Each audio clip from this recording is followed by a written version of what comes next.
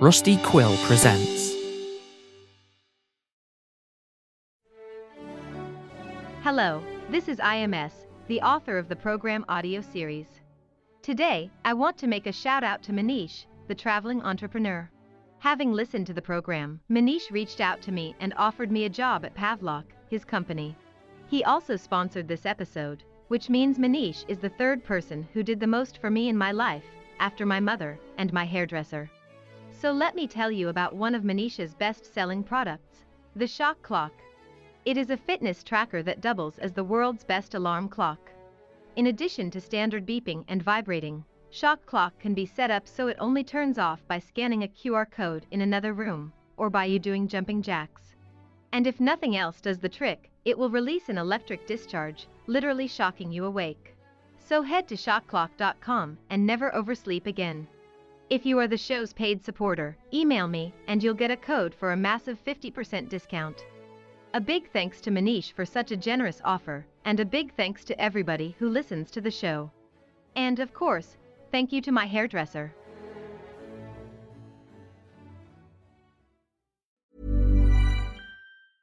Hey, I'm Ryan Reynolds. At Mint Mobile, we like to do the opposite of what Big Wireless does. They charge you a lot, we charge you a little. So naturally, when they announced they'd be raising their prices due to inflation, we decided to deflate our prices due to not hating you. That's right. We're cutting the price of Mint Unlimited from $30 a month to just $15 a month. Give it a try at mintmobile.com/switch. $45 up front for 3 months plus taxes and fees. Promo rate for new customers for limited time. Unlimited more than 40 gigabytes per month slows. Full terms at mintmobile.com.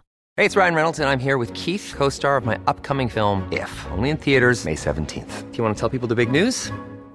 All right, I'll do it. Sign up now and you'll get unlimited for $15 a month and 6 months of Paramount Plus Essential Plan on us. mintmobile.com/switch. Upfront payment of $45 equivalent to $15 per month. Unlimited over 40 gigabytes per month. Face lower speeds. Videos at 480p. Active Mint customers by 531.24 get 6 months of Paramount Plus Essential Plan. Auto renews after 6 months. Offer ends May 31st, 2024. Separate Paramount Plus registration required. Terms and conditions apply if rated PG. When you're ready to pop the question, the last thing you want to do is second-guess the ring.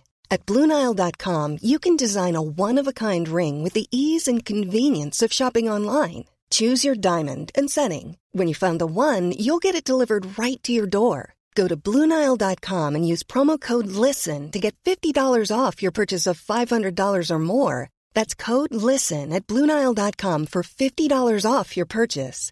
BlueNile.com, code LISTEN. Quality sleep is essential. That's why the Sleep Number Smart Bed is designed for your ever-evolving sleep needs. Need a bed that's firmer or softer on either side? Helps you sleep at a comfortable temperature? Sleep Number Smart Beds let you individualize your comfort, so you sleep better together. J.D. Power ranks Sleep Number number 1 in customer satisfaction with mattresses purchased in-store. And now, save 50% on the Sleep Number Limited Edition Smart Bed for a limited time. For J.D. Power 2023 award information, visit jdpower.com/awards. Only at a Sleep Number store or sleepnumber.com. There's never been a faster or easier way to start your weight loss journey than with PlushCare. PlushCare accepts most insurance plans and gives you online access to board-certified physicians who can prescribe FDA-approved weight loss medications like Wegovy and Zepbound for those who qualify. Take charge of your health and speak with a board-certified physician about a weight loss plan that's right for you. Get started today at plushcare.com/weight-loss. That's plushcare.com/weight-loss. plushcare.com/weight-loss. Hi, this is Craig Robinson from Ways to Win, and support for this podcast comes from Invesco QQQ, the official ETF of the NCAA. Invesco QQQ is proud to sponsor this episode, and even prouder to provide access to innovation for the last 25 years. Basketball has had innovations over the years, too. We're seeing the game played in new ways every day. Learn more at Invesco.com/QQQ. Let's rethink possibility. Invesco Distributors, Inc.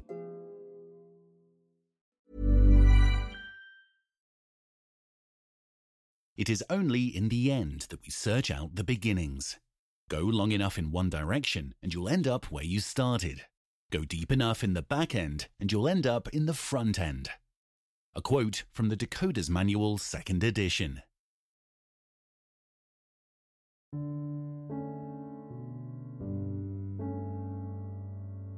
Many years from now, there lived an old lady. She lived alone, her husband taken by cancer long ago. Absence can be felt in two ways. One in which a person misses something they lost, and the other in which they miss something they never had. The old lady missed her husband the first way, and she missed her child the second way. There's nothing she regretted more than never becoming a mother. True, there was the option of gestating the fetus inside an artificial womb, but access to the incubators was given to the young, and rarely was a child conferred to someone over 40, let alone someone who was almost twice that age. Which is why the old lady lived alone. Alone in her world of gray. When the lamentations would become too intense for her to bear, she would pray. And she would direct her prayers to the spirits, asking for a child. She would invoke the spirit of family to grant her wish. She would implore the spirit of love to put in a good word on her behalf. She would even call on the mighty spirit of justice to address her unfair circumstances. The spirits would listen to her, but being listened to is not the same as being heard. To the spirits' credit, they were in high demand, and the requests they were getting were often difficult. After all, we only turn to spirits when we ask for something impossible. For everything else, people suffice. The old lady knew this well and kept her hopes in check. Then one day, she found a message waiting for her. Her application had been approved. She would be granted access to an artificial womb. She would get a child. And the world gained a color she never knew existed before.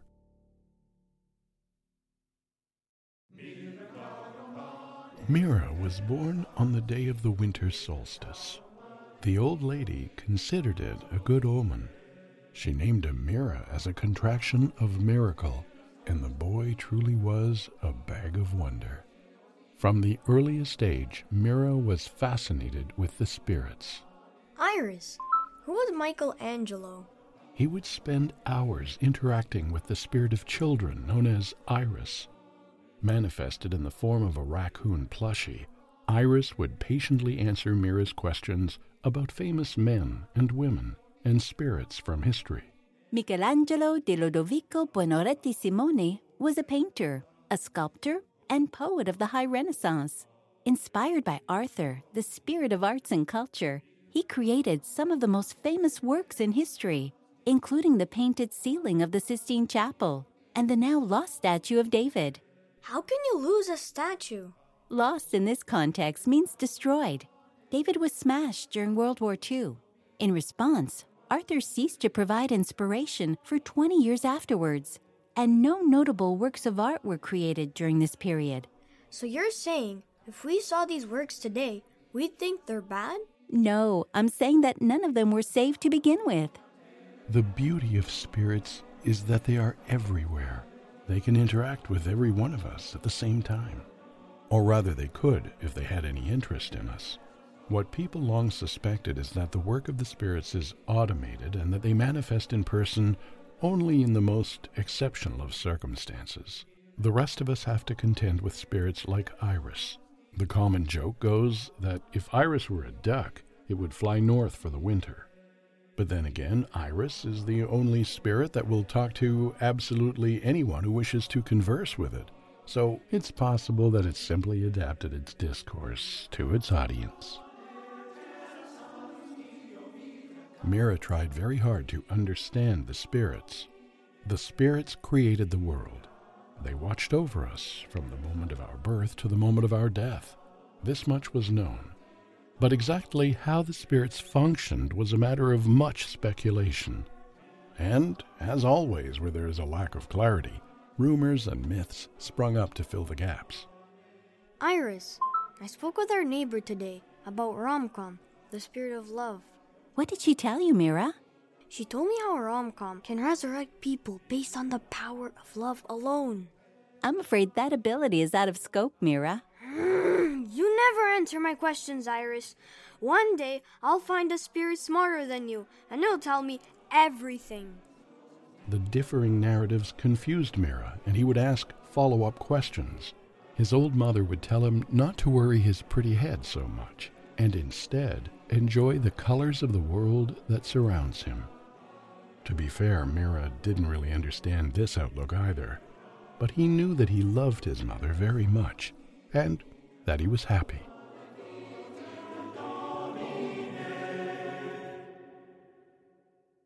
Mira grew. He no longer played with his toys, at least not in the strict sense. Instead, he'd get most enjoyment by taking them apart and figuring out how they work. His old mother didn't mind and would continue to buy him toys to act as his test subjects, even though her advanced age meant she'd no longer leave the house often, preferring things to be delivered. It was also around this period that Mira learned about the Council of Transcendental Science. It was the first time he had heard there were people who made studying the spirits their vocation. How some transcendentalists try to deduce the spirits' reasoning from their actions, designing experiments utilizing root cause analysis. How others examine spirits' user-facing artifacts, like the many manifestations of Iris, seeking a glimpse of the underlying logic. And how some even endeavor to observe the spirits directly, holding the opinion they are electromagnetic entities caused either by subatomic resonance or as of some yet undiscovered form of neurochemical signaling. The transcendentalists' methods might differ, but they all participate in the same intellectual pursuit: to distinguish the truth from falsehoods. Life is but a giant flowchart with various events guiding us from one box to the next. Some of them are connected with arrowheads, simply leading down a set path. Others are complex decision trees that stray far away from the original branch. For Mira, learning about the Council of Transcendental Science was an event of the latter type. He enrolled in the Council's youth branch that same year. It was here that he'd found his friends, his teachers, and himself. All right, everybody, settle down now. We got a lot to cover today. Now, as you might remember, last time we discussed... Settle down, please. Actually, why don't you tell me what we discussed last time? Randy, you can start. We discussed various applications of transcendental science.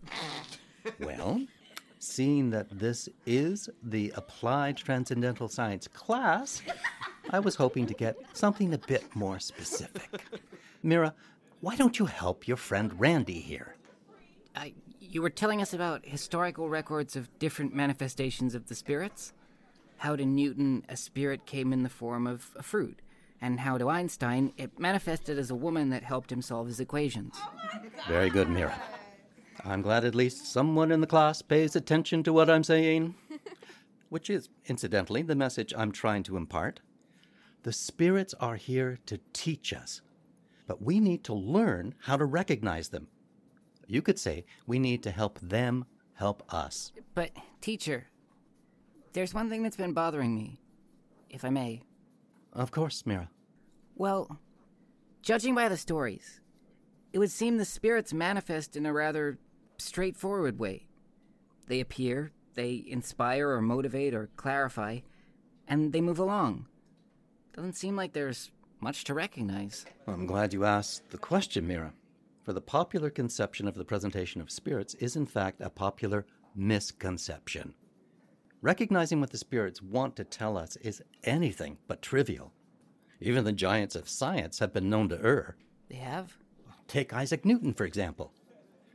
Not a lot of people know that Newton devoted his studies to two areas. One was physics, which we admire him for today. but he invested an equal amount of time, zeal, and energy into a wholly unrelated subject. Which one? Alchemy. Well, that certainly wasn't the most productive use of his time. It's easy to say that now. Because biographies tend to edit out famous scientists' mistakes, we get the impression that Newton's impeccable perception of the Spirit's guidance led straight to inevitable truths. In fact, Newton made 2 bets on 2 areas that in his time seemed equally promising. Remember, alchemy back then was still in the category we would today describe as huge, if true. Teacher? Yes, Randy. How do we recognize a spirit? I mean, if we are lucky enough to encounter one. Now, that's a great question, Randy. For the spirits are subtle and often hide in plain sight. A lot of times, it's best to simply let them come to us. So, basically, don't light a match to search for fire. Yes, basically that. But... What is it, Mira? I was thinking, just like we learn from the spirits, maybe there's a positive feedback loop, and maybe the spirits learn from us as well. My dear Mira, the spirits are utterly unconstrained, timeless, and limitless. What do we have that we could possibly offer them? We are lucky to receive their grace. There's nothing we can, or ever could, give in return. Going through their tumultuous teenage years, Mira and Randy would often retreat to the caretaker's shed after class, where they'd discuss society and its many faults. Something adults would inevitably subscribe to the idealism of the youth, as if cynicism of the old was something to aspire to. Careful, man. You're dropping it all over the ground. Hold it still. Come on. Catch it. This is also where they'd hide their stash of soft drugs. Randy, have you ever had a feeling that something about the world is off? All the time, man. I have to tell you, my mind's been brimming with questions lately. I mean, how can mankind apply itself to anything before we know the answers? What answers? Where do spirits come from? What's their purpose? Big questions. Don't know. The biggest question I have is how big Marie-Louise's tits are. No, I'm being serious, man. Oh, please. Be anything except a serious man. Well, don't you ask yourself the same? Are spirits mortal like we are? Are they all powerful? If they are, then why does bad stuff happen in the world? If they aren't, then what's the limit of their power? Mira. I understand where you're coming from, but the way I see it, if something is unknowable, it makes the most sense not to think about it at all. Whereas for the spirits, they definitely do not have this problem.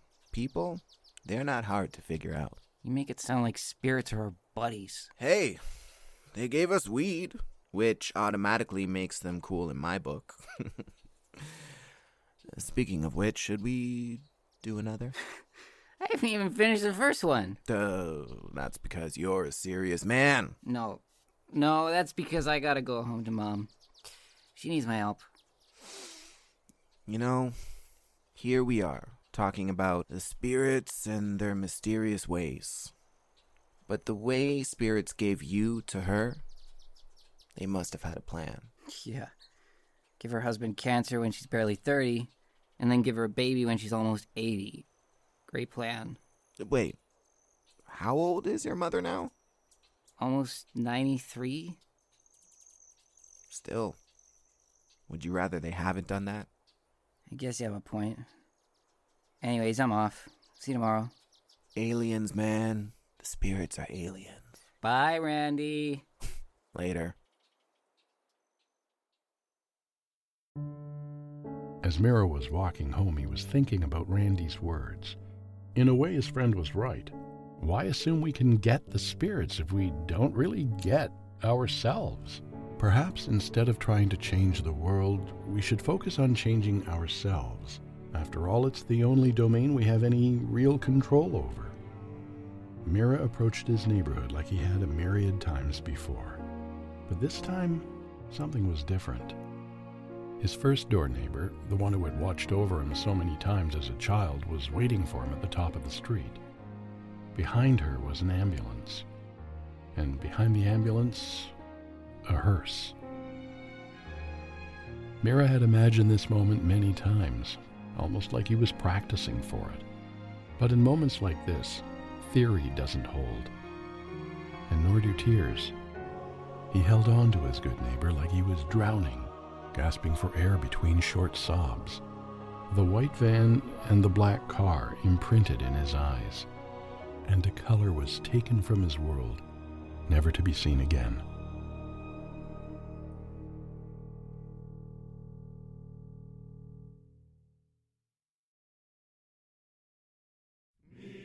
Mira grew, and his reputation grew with him. He was now a young man. His interest in spirits had long waned, or rather it was a clean break.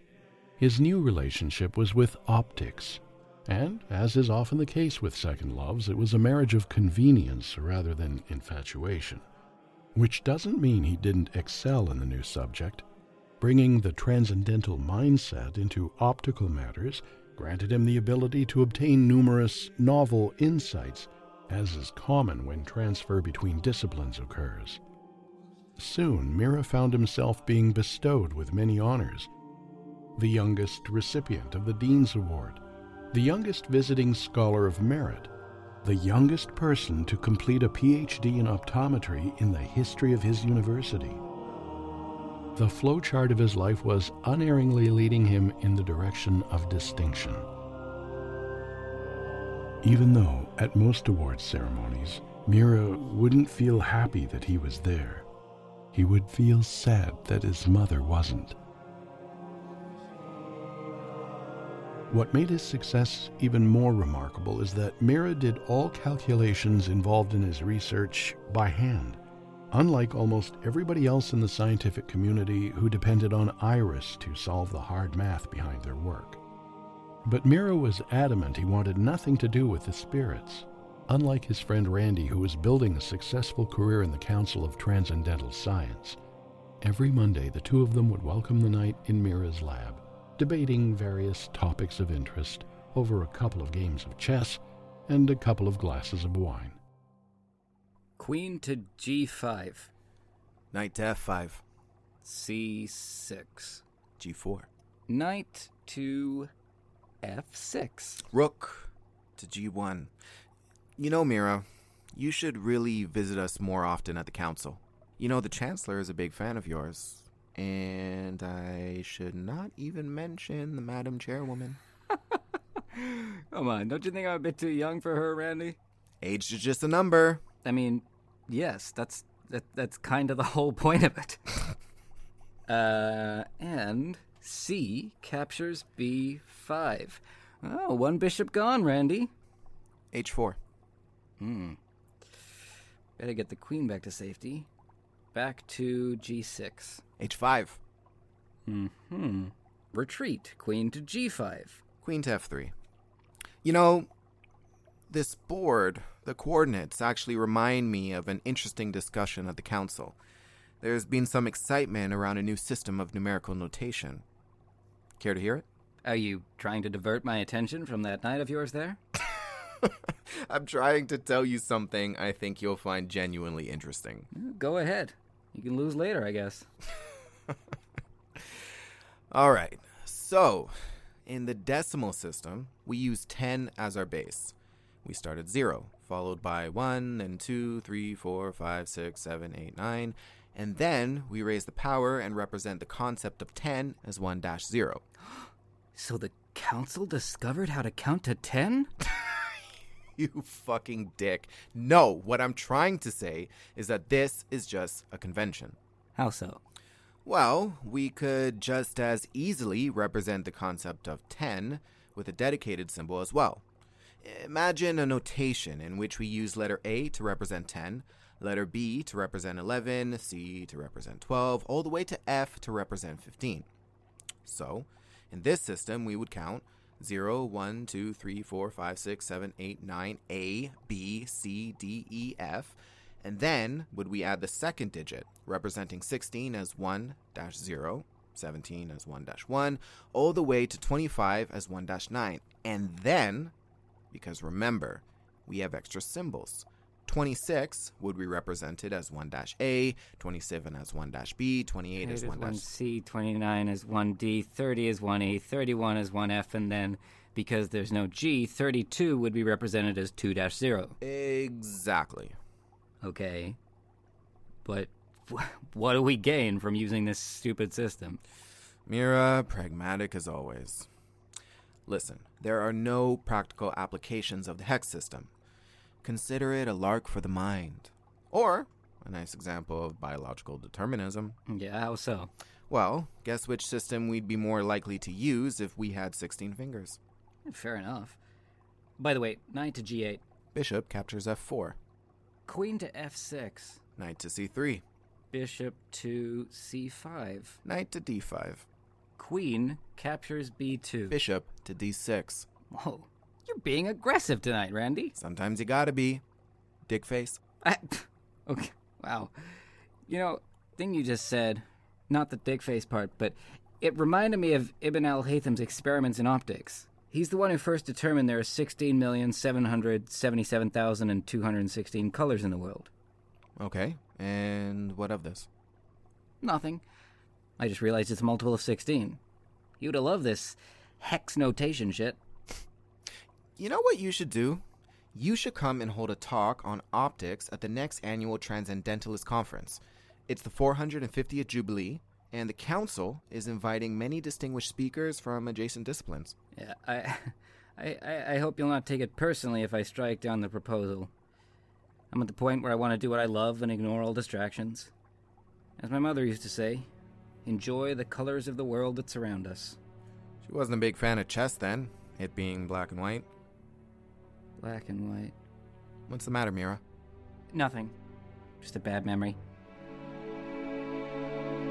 Mira went on to lose the game to Randy, followed by 2 more losses that night. His mind was somewhere else. He was thinking about the conversation long into the night. About black and white. Black and white are not colors. They are the absence of colors. And absence presupposes subtraction.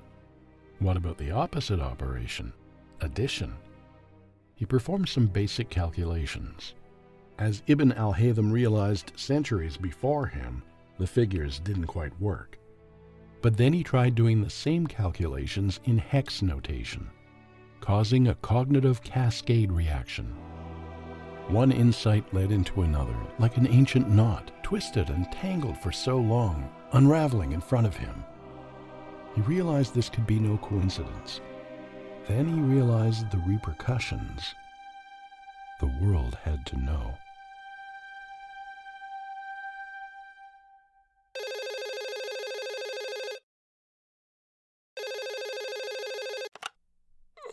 Hello? Hello? Randy, on second thought, could you get me featured on the conference?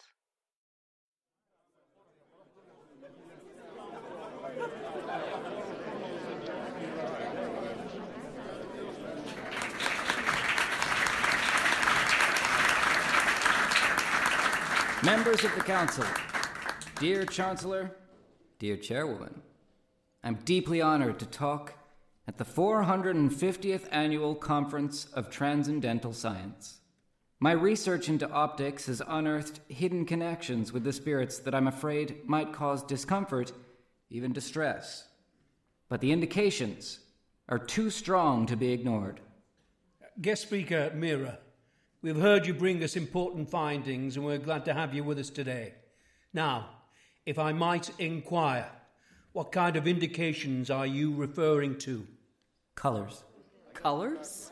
Ever since Ibn al-Haytham's experiments in optics, science has known that the number of colors in the world is capped at 16,777,000. And 216 colours and not a single one more. I'm sure everyone here is acquainted with Ibn al-Haytham's findings, as is anybody else who finished high school. That's just it. I have reasons to believe that that is not the true number of colors.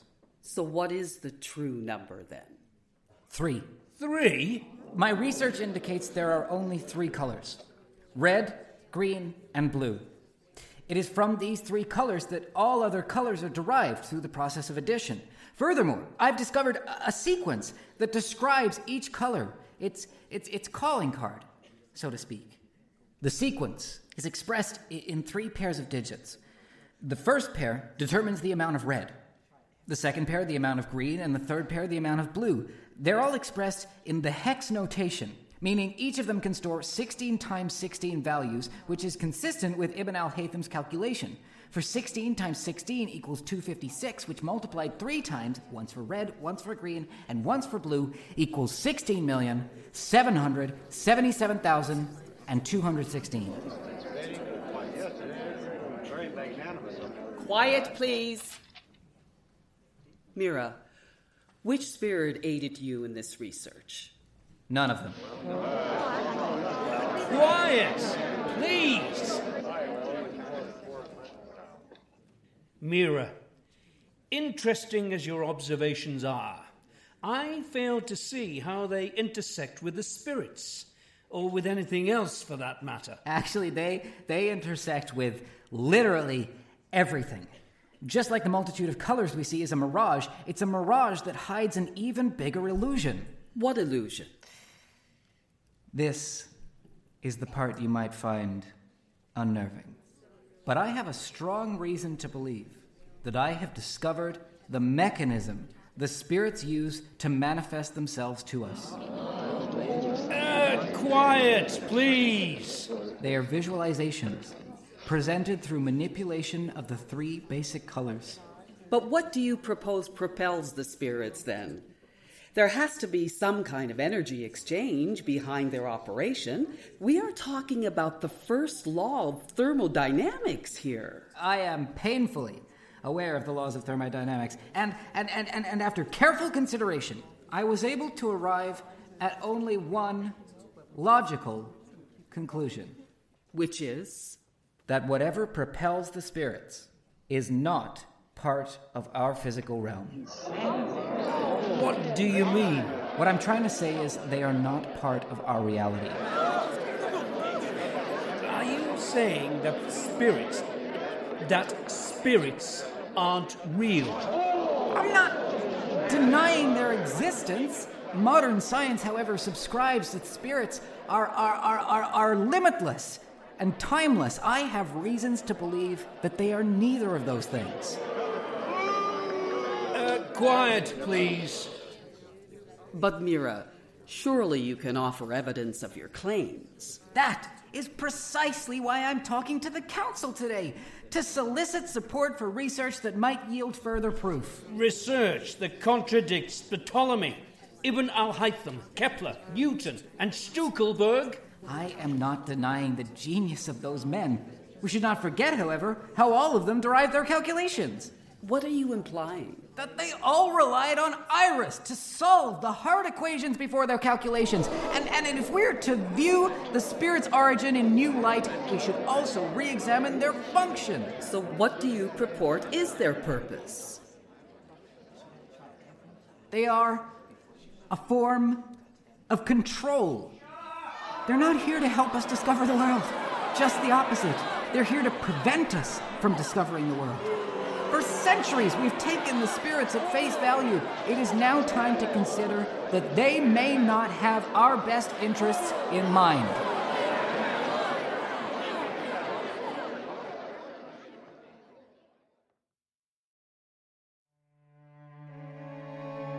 Mira got rejected from the scientific circles, not because he was a quack, but precisely because he was a person of learning. Just like an unflattering comment hurts more when it comes from a friend than a stranger, and the closer it hits to the truth. He continued to work on his theories alone.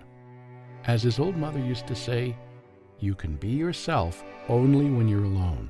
and solitude is sometimes the best company.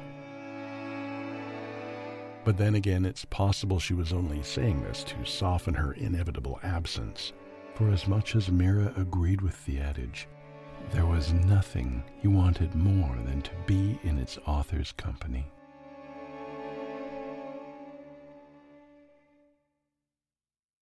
Mira was now middle-aged, the intervening years devoured by his research. He did this without regard for the establishment. They had their truth, he had his. Which didn't mean all his friends had forgotten him. He and Randy would still spend every Monday evening together, one ritual resistant to the passage of time. Rook at G1. So, any luck in developing the hex matrix? A week ago, you weren't too happy with how well things were going. And this week, I'm even less so. To tell you the truth, Randy, I'm beginning to think the matrix approach is a dead end. The idea might be incompatible with 16 as the base, and the calculations are killing me. They're taking ages done by hand. C captures B5. H4. I'm sure you'll find another approach to prove your theories. So, how are things in the council? Have you finally elected the new chairwoman? Mira, please. You need to keep up with the times. It's chairperson now. Chairperson, right. As for the council, the fashion these days is to perform linguistic analysis on the texts that were authored by the spirits. They call this approach hermeneutic phenomenology. And what do you think of this? I think that complex words hide simple thoughts, which is to say, I find it contrary to what people expect from transcendental science in general. And what is that? Clarity. I think all situations can be broken down into fundamentals. Let's start with the most basic statement. Spirits exist. True or false? Obviously true. We both agree on that one. Correct. The part where your views differ is that you maintain the spirits are not real, which is to say they are pure visual manifestations. To this, you say true, and traditional transcendentalists say false. They actually say something more colorful than that. That they do, but the meaning is the same. May I ask how you explain the auditory phenomena, then? How to explain the fact we can hear Iris, if everything spirits actually are is just a manipulation of light? I'm still working on finding the calling card for sound, the like of which I believe I've found for image. Well, hopefully Iris doesn't take offense when you tell her she doesn't exist. Randy, you know where I stand on this. Spirits are not our buddies. They are neither friends nor enemies. They just are. But that's just the issue. What are they? No, that is not the issue. That is your issue, Mira. I'm telling you, the answer is simple. Is it? Of course. We know what they are. Rom-com is love. Arthur is art. Iris is whatever the hell Iris is. But how do we know that they are not a manifestation of something else, something bigger, something we cannot comprehend, and we thus approximate in terms that fit our current level of understanding? You're never satisfied. Why can't you simply be happy that we have spirits in the first place? At least this way, we know there are entities that take care of existence. Can you even imagine a world in which the spirits don't exist? Or do you think the opulence and harmony that surround us is the natural state of affairs? We owe it to the spirits. Why reject such a gift? I think we should go back to the game. No, humor me, please, and answer my question. Fine. A world without spirits would be directionless. Sure. But in a way, it would also be free. And would you rather live in a world that is free or in a world that is fair? Oh, no, my friend. That's a false dichotomy. So you say, okay, would you rather be confined and happy or free and sad? Sad. Sad. Sad? You want to know sad? I'll tell you sad. Oh, I will give you sadness. The day my mother died, in that moment, all the respect I had for them turned into resentment. Do you have any idea how it feels to suddenly have love turn into bile? They give. They take away. And we don't understand any of it. Let's play fucking chess now.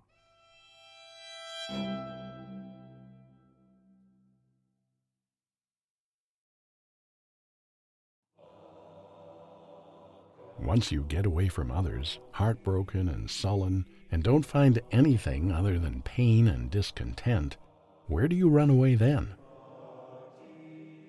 Mira did the only thing he knew. He buried himself deeper in his research. The conversation with Randy stayed with him, though, and his thoughts would inescapably return to it. If it is indeed true that complex words hide simple thoughts, the corollary is that complex ideas should be expressed as simply as possible. And then it hit him. The hex system was devised to express greater values with the same number of elements by allowing every digit to carry more information.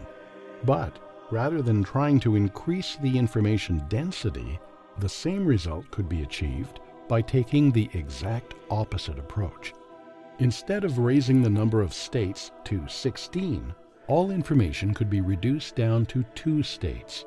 Imbued with high enough frequency, simple alteration between those 2 states could contain as much information as any other method of notation. And what is the fastest known entity? Light. Light and dark, black and white, true and false. The 2 states that could be used to encode everything. What transcendentalists were trying to do was explain the spirits with clever algorithmic statements. One just had to brute force it, construct a machine to calculate the 2 states. Hypothetically, a suitable light source could be found in lasers, and sufficiently fine-tuned prisms would allow them to be manipulated. It's what he would spend the last 20 years of his life working on.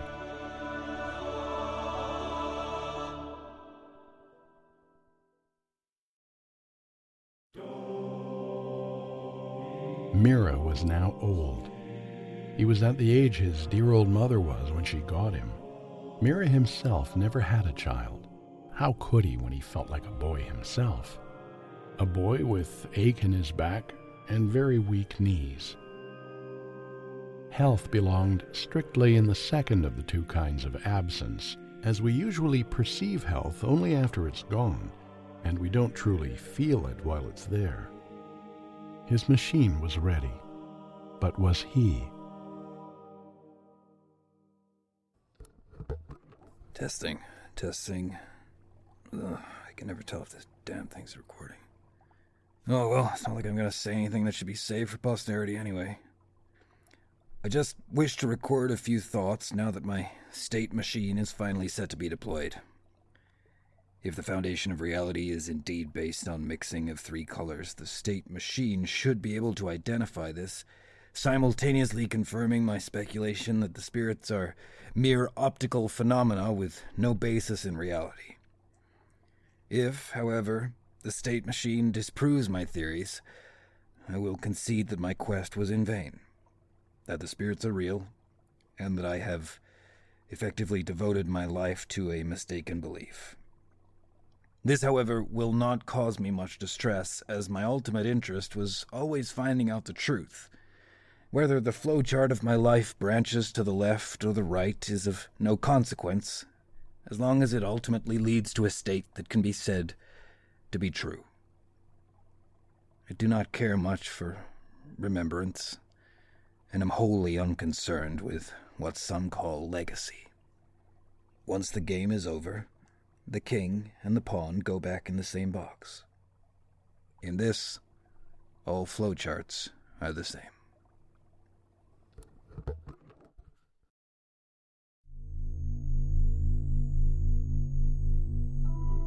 He primed the apparatus. First, he turned on the lasers. Even though the machine was founded on alteration of light and dark, there was no discernible flickering. The 2 states were pulsating so fast the eye wasn't able to perceive it. The sole clue the machine was indeed in operation was a faint humming of the generators powering the laser, and low-key glistening inside the microprisms, detecting the minute changes in luminance. These were in turn interpreted by the analytical engine, almost like it was translating from a two-tone language into something more intelligible to us. The results were displayed on a convex lens coated with a thin film of phosphor mounted on the end of a vacuum tube. Mira felt a strange satisfaction thinking about countless free-flowing photons corralled into a neat array, almost like wild photons were getting broken and tamed by what was for them an impossibly large contraption. It took a few good minutes for the first outlines to take shape on the display lens, after which it took Mira a few good minutes to get his bearings at what he was looking at. But once he wrapped his mind around it, he realized he was gazing into a directory of sorts. It consisted of multiple documents, expanding into lists of characteristics such as dimensions, luminance, and various other observable properties. Mira grasped. It was describing his laboratory. Excited, he turned a bit too quickly and pushed the lamp off of his desk onto the ground, shattering the light bulb and plunging the room into darkness. Which is when the directory updated dynamically to reflect the new state. Perplexed, Mira turned on the main light in the room, and lo, the directory again changed accordingly. Mira was still processing this information when he spotted a separate directory contained within the room's directory. However, this one was constantly updated as if it were tracking multiple processes, and it was much more complex, consisting of multiple documents describing its many properties: height, weight, age. They were all his properties.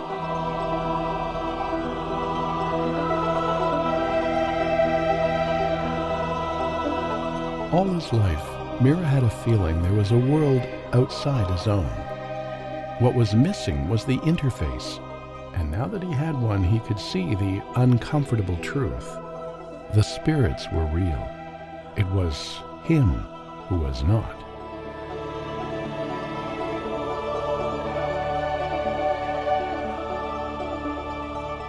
It was not the first time mankind had made the same mistake. The mistaken belief we were in the center of the universe. We thought we were the rider, but we're not even the horse. We are the cart.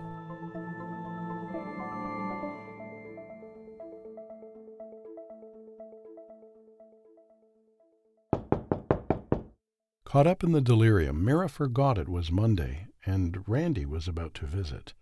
If there's anyone he could tell, it was Randy. Randy, I'm so glad you're here. I have to tell you. Tell me what? Nothing is real. Was that your conclusion, Mira? Because the way I see it, it's just the opposite. You proved everything is real. Wait, so you know? Of course. It seems you hadn't been paying attention to our old teacher all those years ago. What are you saying? Randy, are you? To tell you the truth, Randy, I'm beginning to think the Matrix approach is a dead end. I'm sure you'll find another approach to prove your theories. I think all situations can be broken down into fundamentals. True or false? True or false? True or false? True or false? True or false? There's been some excitement around a new system of numerical notation. Consider it a lark for the mind. You know, thing you just said, it reminded me of Ibn al-Haytham's experiments in optics. Teacher, how do we recognize a spirit? I mean, if we are lucky enough to encounter one. The spirits are subtle and often hide in plain sight. Basically, don't light a match to search for fire. Don't light a match to search for fire. I mean, you of all people should know that secrets don't hide in the darkness, but out there in the light. Well, teacher was certainly right. You're subtle. And you take your sweet time. True. True, but time's not really a consideration for us. So, which spirit are you? I'm the spirit of research and development. R&D. Told you things were obvious. They didn't seem so obvious from where I'm standing. My colleagues couldn't accept the idea that spirits don't exist. I doubt they'll be more responsive to the idea that they themselves don't exist. I'm sure you'll find a way to communicate it. You've been quite resourceful till now. Thanks. I had a good mentor. I was only the spark. Okay. But what should I do now? I mean, I personally. Do what you always did. Explore, read books. Better yet, write them. Or don't. You're 78. Do whatever the hell you want. I'm done with guiding you, you dickhead.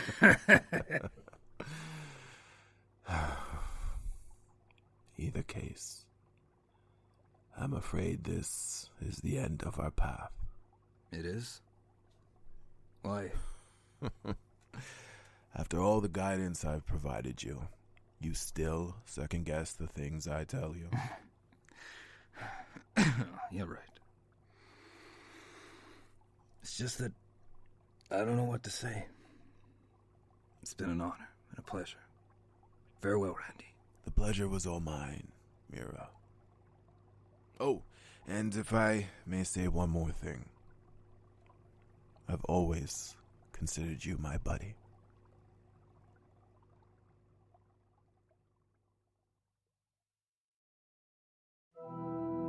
Mira didn't leave the house for the next few days.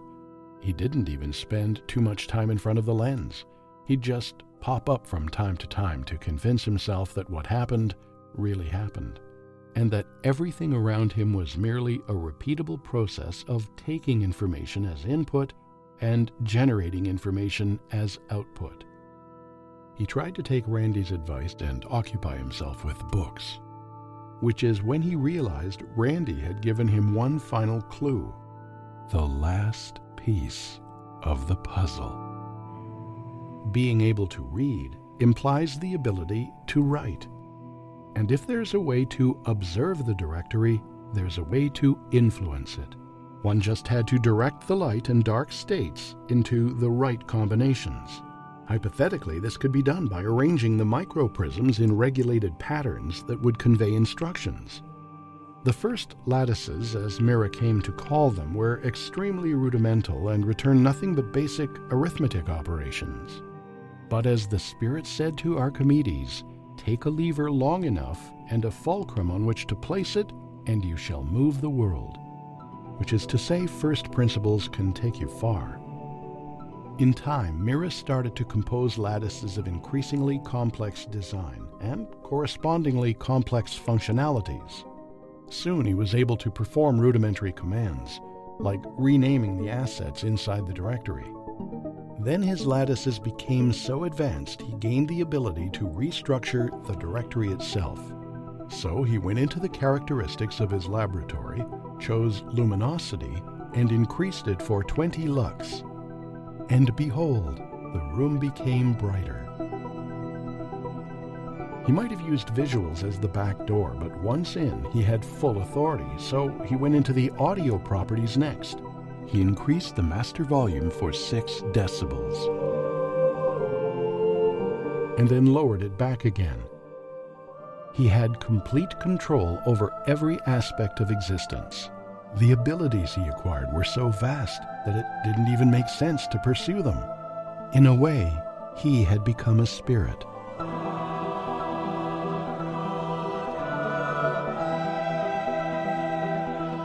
And he understood why they were so indifferent to the state of the world. Omnipotence doesn't inspire, it dejects. For what else is there to aspire to when you have achieved everything? Immortality is not the opposite of death, it's the opposite of life.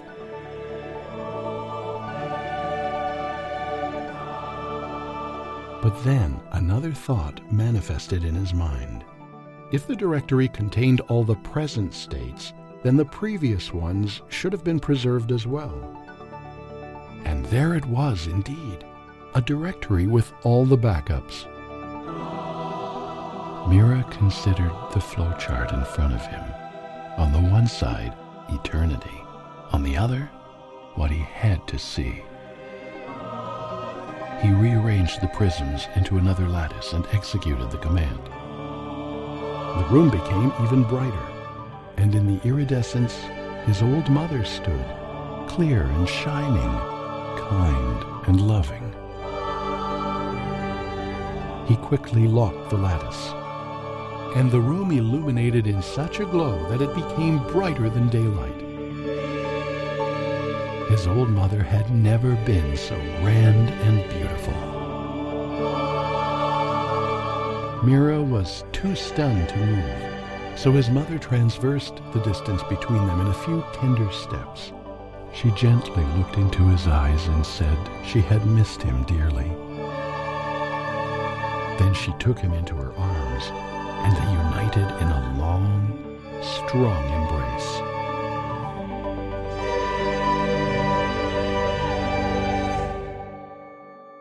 They remained happy forever.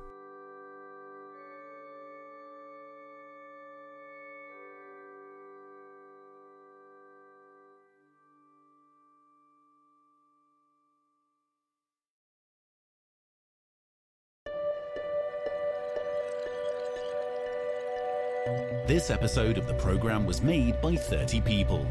Ed Robinson, Tarek Glancy, Pat Fry, Daniel Koo, Deborah Scott, Maxim Corson, Claire Riley, David Bradshaw, and IMS. Music by Christian Ledoux, performed by the Barg Elgar Choir under the direction of Alexander Kahn. Full list of performers and additional credits at programaudioseries.com. This episode took 10 months to create and cost more money than the author is willing to admit. If you enjoyed it, follow the link to the program's website in the show notes to make a donation.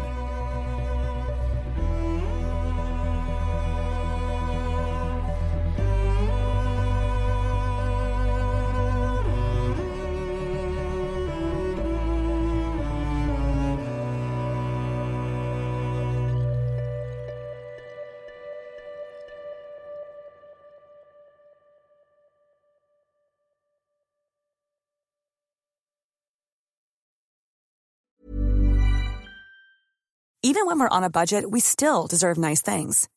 Quince is a place to scoop up stunning high-end goods for 50 to 80% less than similar brands. They have buttery soft cashmere sweaters starting at $50, luxurious Italian leather bags, and so much more. Plus, Quince only works with factories that use safe, ethical, and responsible manufacturing. Get the high-end goods you'll love without the high price tag with Quince. Go to quince.com/style for free shipping and 365-day returns. Ever catch yourself eating the same flavorless dinner 3 days in a row? Dreaming of something better? Well, HelloFresh is your guilt-free dream come true, baby. It's me, Keke Palmer. Let's wake up those taste buds with hot, juicy pecan-crusted chicken or garlic butter shrimp scampi. Hello Fresh. Stop dreaming of all the delicious possibilities and dig in at HelloFresh.com. Let's get this dinner party started. Hi, this is Craig Robinson from Ways to Win, and support for this podcast comes from Invesco QQQ, the official ETF of the NCAA. Invesco QQQ is proud to sponsor this episode, and even prouder to provide access to innovation for the last 25 years. Basketball has had innovations over the years, too. We're seeing the game played in new ways every day. Learn more at Invesco.com/QQQ. Let's rethink possibility. Invesco Distributors, Inc.